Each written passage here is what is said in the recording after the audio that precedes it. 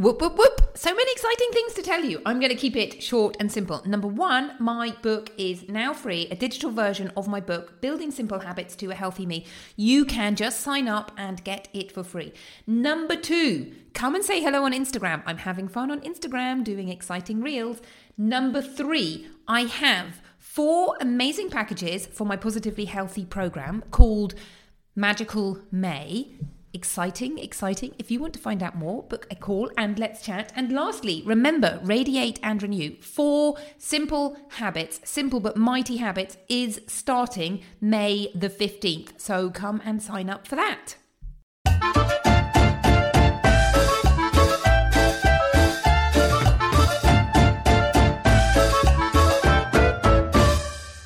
Welcome to Fit and Fabulous with me, Dr. Orlena Kerrick. I teach busy mums who are trying to juggle everything to transform their lives, to lose weight and lead a healthy life so they can feel fit and fabulous. On the Fit and Fabulous podcast, we chat about nutrition, healthy living, emotional wellness in a way that you can apply to your life. I'll show you how to stop being frustrated and overwhelmed with healthy living and how to make it fun and easy. You're invited to sign up to my free New Me workshop. Change your mindset to healthy living in 5 days.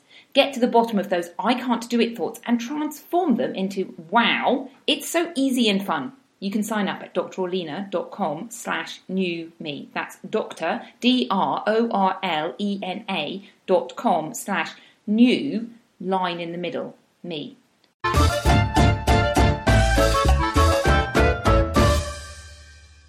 Hello, and welcome back to another episode of Fit and Fabulous. Today we are talking about the power of magic words. Now, I hope that you can notice that the sound quality of my podcast is amazingly better because I have gone and got myself some, special equipment, which I don't think I've set up correctly, but it will do for now. So I hope you are enjoying the silky tones of my voice. The power of magic words. What on earth am I talking about? Well, if you haven't listened to episode number 2, where I talked about letting go of anger, I suggest you go back and start by listening to that, where we talk about this cycle of thoughts leading to emotions, leading to actions, and going round in a circle. So actions then leading to thoughts, etc. And this is really the basis of what I'm talking about today. But today I want to specifically talk about the power of magic words. And what really prompted me to think about this was my kids. And I have to say, I credit my children with pushing me on this journey of self-discovery. And the journey of self-discovery is really understanding how the mind works. And I credit my children because I got to a stage a few years ago where I found myself just being very frustrated with them on a regular basis. And the irony of shouting, stop shouting at my children was not lost on me. And so I embarked on this journey to sort of understand what was going on. And I think another level of this was I wanted to be teaching my children how to behave nicely. Yet somehow I realised that they were triggering the exact same behaviour that I didn't want to teach them. And I was demonstrating exactly how not to do it by yelling and screaming and getting frustrated. And that really triggered me to come on this journey of self-discovery. What I actually did was a parenting course by a lady called Dr. Laura Markham, and I totally recommend it. And a lot of her parenting techniques are about looking at yourself and discovering your own emotions first. And as I say, it was the start, and it's one thing to start thinking about it, but doing it takes a really, really long time. The aim really is, I think, to get to the place where I like to look at it like a river. So your life is a river of emotions. And when you aren't in control of your emotions, you kind of get swept along by these emotions. And I remember a few years ago, things happening. You know, things always happen, don't they? But certain things really affect you for whatever reason. So I remember a particular story, and it was to do with our school and all parents. They have a society called the AMPA, and I got very upset with the AMPA, or rather, I made a remark to the AMPA about how expensive the tracksuits were, and they hauled me up in front of them and started going on and yelling at me. And this really upset me, and I was blown off course for several days, with this upset. Now, having done work on an emotional level, instead of being swept away by that current of emotion, I think the analogy is about steering your way along the river. So you still experience these emotions. It's not like the emotions disappear, except that you don't let them overwhelm you. You know how to be in control of them. So, thinking about my children, what is it that my children are really good at? So the story of the magic words. One example, teaching my daughter to ride a bike. So she's now 6 years old, and a couple of years ago, she mastered riding a bike. Now, we would take her to a little park where she could ride up and down, and she could do the pushing off bit. Well, she thought she couldn't do the pushing off bit. She could do the pedalling bit, and then she would go, I can't do the pushing off bit. I can't do the pushing off bit. And I could see that she could do the pushing off bit, and that she could do the once you've got going, being stable bit. So she basically had all the components that she needed to ride a bike. And the big problem was that she was saying to herself, I can't do it, I can't do it, I can't do it. And when I was there trying to teach her how to do it, all she would say was, I can't do it, I can't do it. And it reminds me of that Henry Ford quote, whether you say you can or you can't, you're right. And it's exactly that. And I see this time and time again with my children. They have something and they convince themselves that this is the truth. And they are so sure of this truth that there is no arguing with them. There is no way out of this. This is the truth.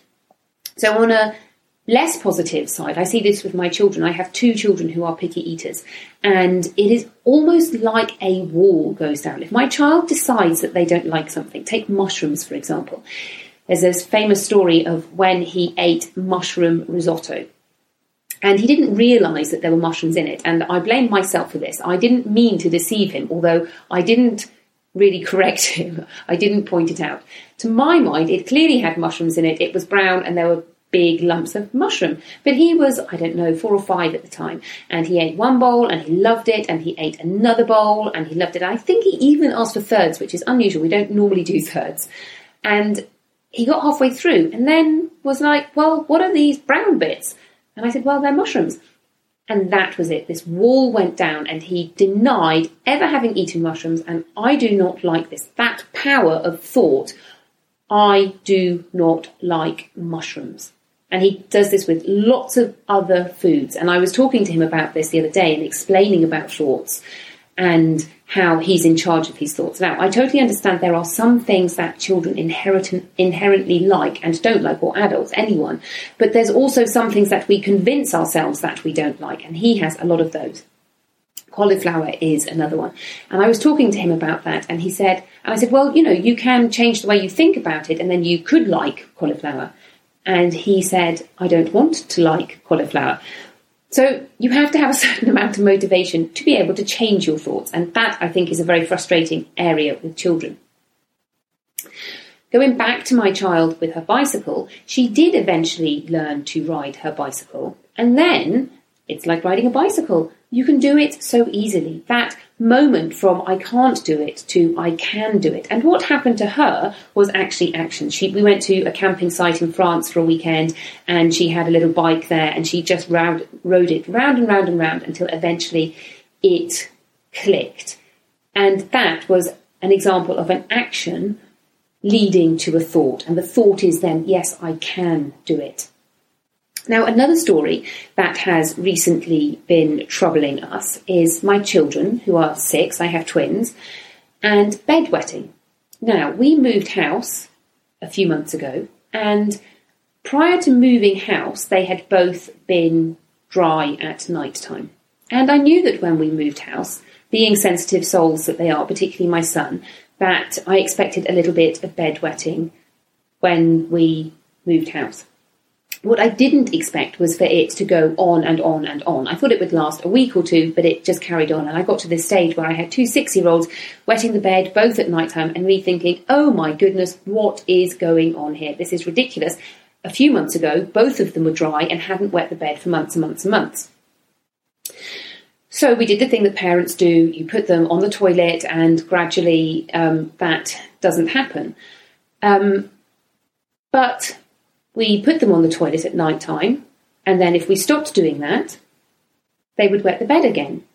And this is still months later on. And so I decided to tackle them one at a time. And I tackled my daughter first. And I said to her, well, can you just be dry at night time? And this didn't really happen. And then I said to her, okay, you have to say the magic words. You have to say, I will have a dry bed. I will have a dry bed. We had to change the magic words, and I'll tell you why in a minute. I will have a dry bed, and you have to say these 5 times before you go to bed. And you know what? It worked.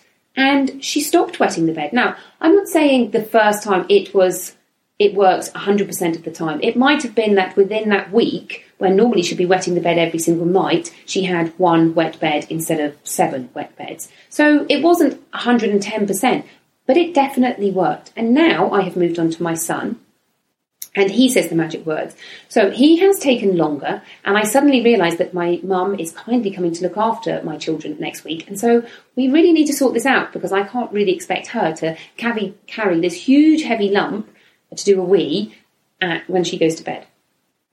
So a few nights ago, we were joking and saying, Sebastian, is Daddy, are you going to be 18 by the time Daddy stops putting you on the toilet? And he laughed and said, yes, 18. And then I said, no, seriously, well, Mimi, Grandma, is coming to look after you, so we have to stop this. And I said, tonight is going to be the last night that Daddy puts you on the toilet. Tomorrow night, Daddy is not going to put you on the toilet. The next night, I totally forgot to mention it to him. And when it came to bedtime, I said, come on, let's just try it. Let's just see if he can do it. Wet bed, soaking wet bed, in the middle of the night, having to change the sheets. The next day, I said to him, Sebastian, you need to say the magic words. You need to say them 5 times. I will have a dry bed. I will have a dry bed. 5 times. He had a dry bed. The next night, the same thing. And I know it feels like a little bit woo-woo, a little bit magic, but I really think that it is the subconscious mind. I know that he can do it. I'm not asking him to do something that he can't physically do. I know from previous experience that he can be dry at nighttime, but something has happened such that he has gone back. He's regressed a little bit. Now, I myself have been using the magic words because I haven't been sleeping very well recently, and perhaps it is the move of the house, perhaps it's cold, our bedroom doesn't have any heating, and the door feels like it's going to blow open. We've got a balcony door, and it feels like it's going to blow open. So perhaps it's a bit of that, and I got a little bit fed up of not sleeping very well. So I thought, I am going to try the magic words. So last night I said, I am going to sleep well. I am going to sleep well. And I said this 5 times. And I did sleep well, with a caveat. I was having problems in that I was waking up and then not being able to go back to sleep. And my sleep was slightly disturbed. So I did sleep well, but I still woke up in the nighttime. But then I just immediately went back to sleep. So I think you have to be very careful with your magic words. And I am going to say tonight, I will sleep well and I will sleep through the night. With my daughter, we had a problem with the exact phrase of the magic word. So she said, I will have a dry bed. And one night she did have a dry bed, but she'd actually wet her pyjamas. So she'd only had a little bit of wee that escaped. But she did have a dry bed. So we had to change the magic words to, I can't remember what we said for her. I will have a dry bed and dry pyjamas. Something like that. So I think magic words are really powerful. And I think we can take them a step further and think about our identity of what we are and how we talk to ourselves. And this is an interesting concept, whatever you're trying to achieve, whether you are trying to lose weight, be more healthy, be less angry, be a successful business person, have a quiet, happy family. Those are the kind of things that I'm looking for. And it's the power of the words I am. And when we say these things to ourselves, I am successful, I am healthy, I am happy, I am alive, these things, they trickle into our subconscious and we start acting with that thought. So that thought leads to an emotion, which leads to our actions, and then we go round and round again in that circle. So one thing I would really like you to take away from this episode is I am, and think about what you can do when you can think, I can wake up in the morning and I can say 10 sentences of I am amazing, I am happy, I am this, and 5 minutes before you go to bed.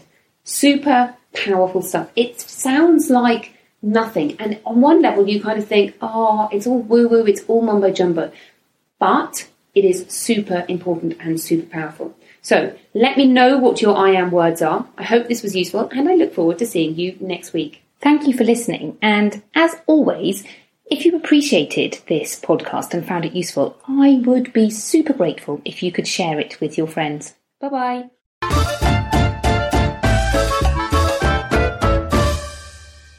Thank you for listening to this episode of Fit and Fabulous with me, Dr. Orlena. If you enjoyed it, I would be really grateful if you could share it with a friend. Every time you share a podcast episode with a friend, it helps me to reach and help more people. Remember, you're welcome to sign up for the New Me Challenge. Dig out those I can't do it thoughts and replace them with, wow, this is easy and fun. You can sign up at drorlena.com/newme. That's DRORLENA.com/new -- in the middle me. Have a lovely week and see you next week. Goodbye.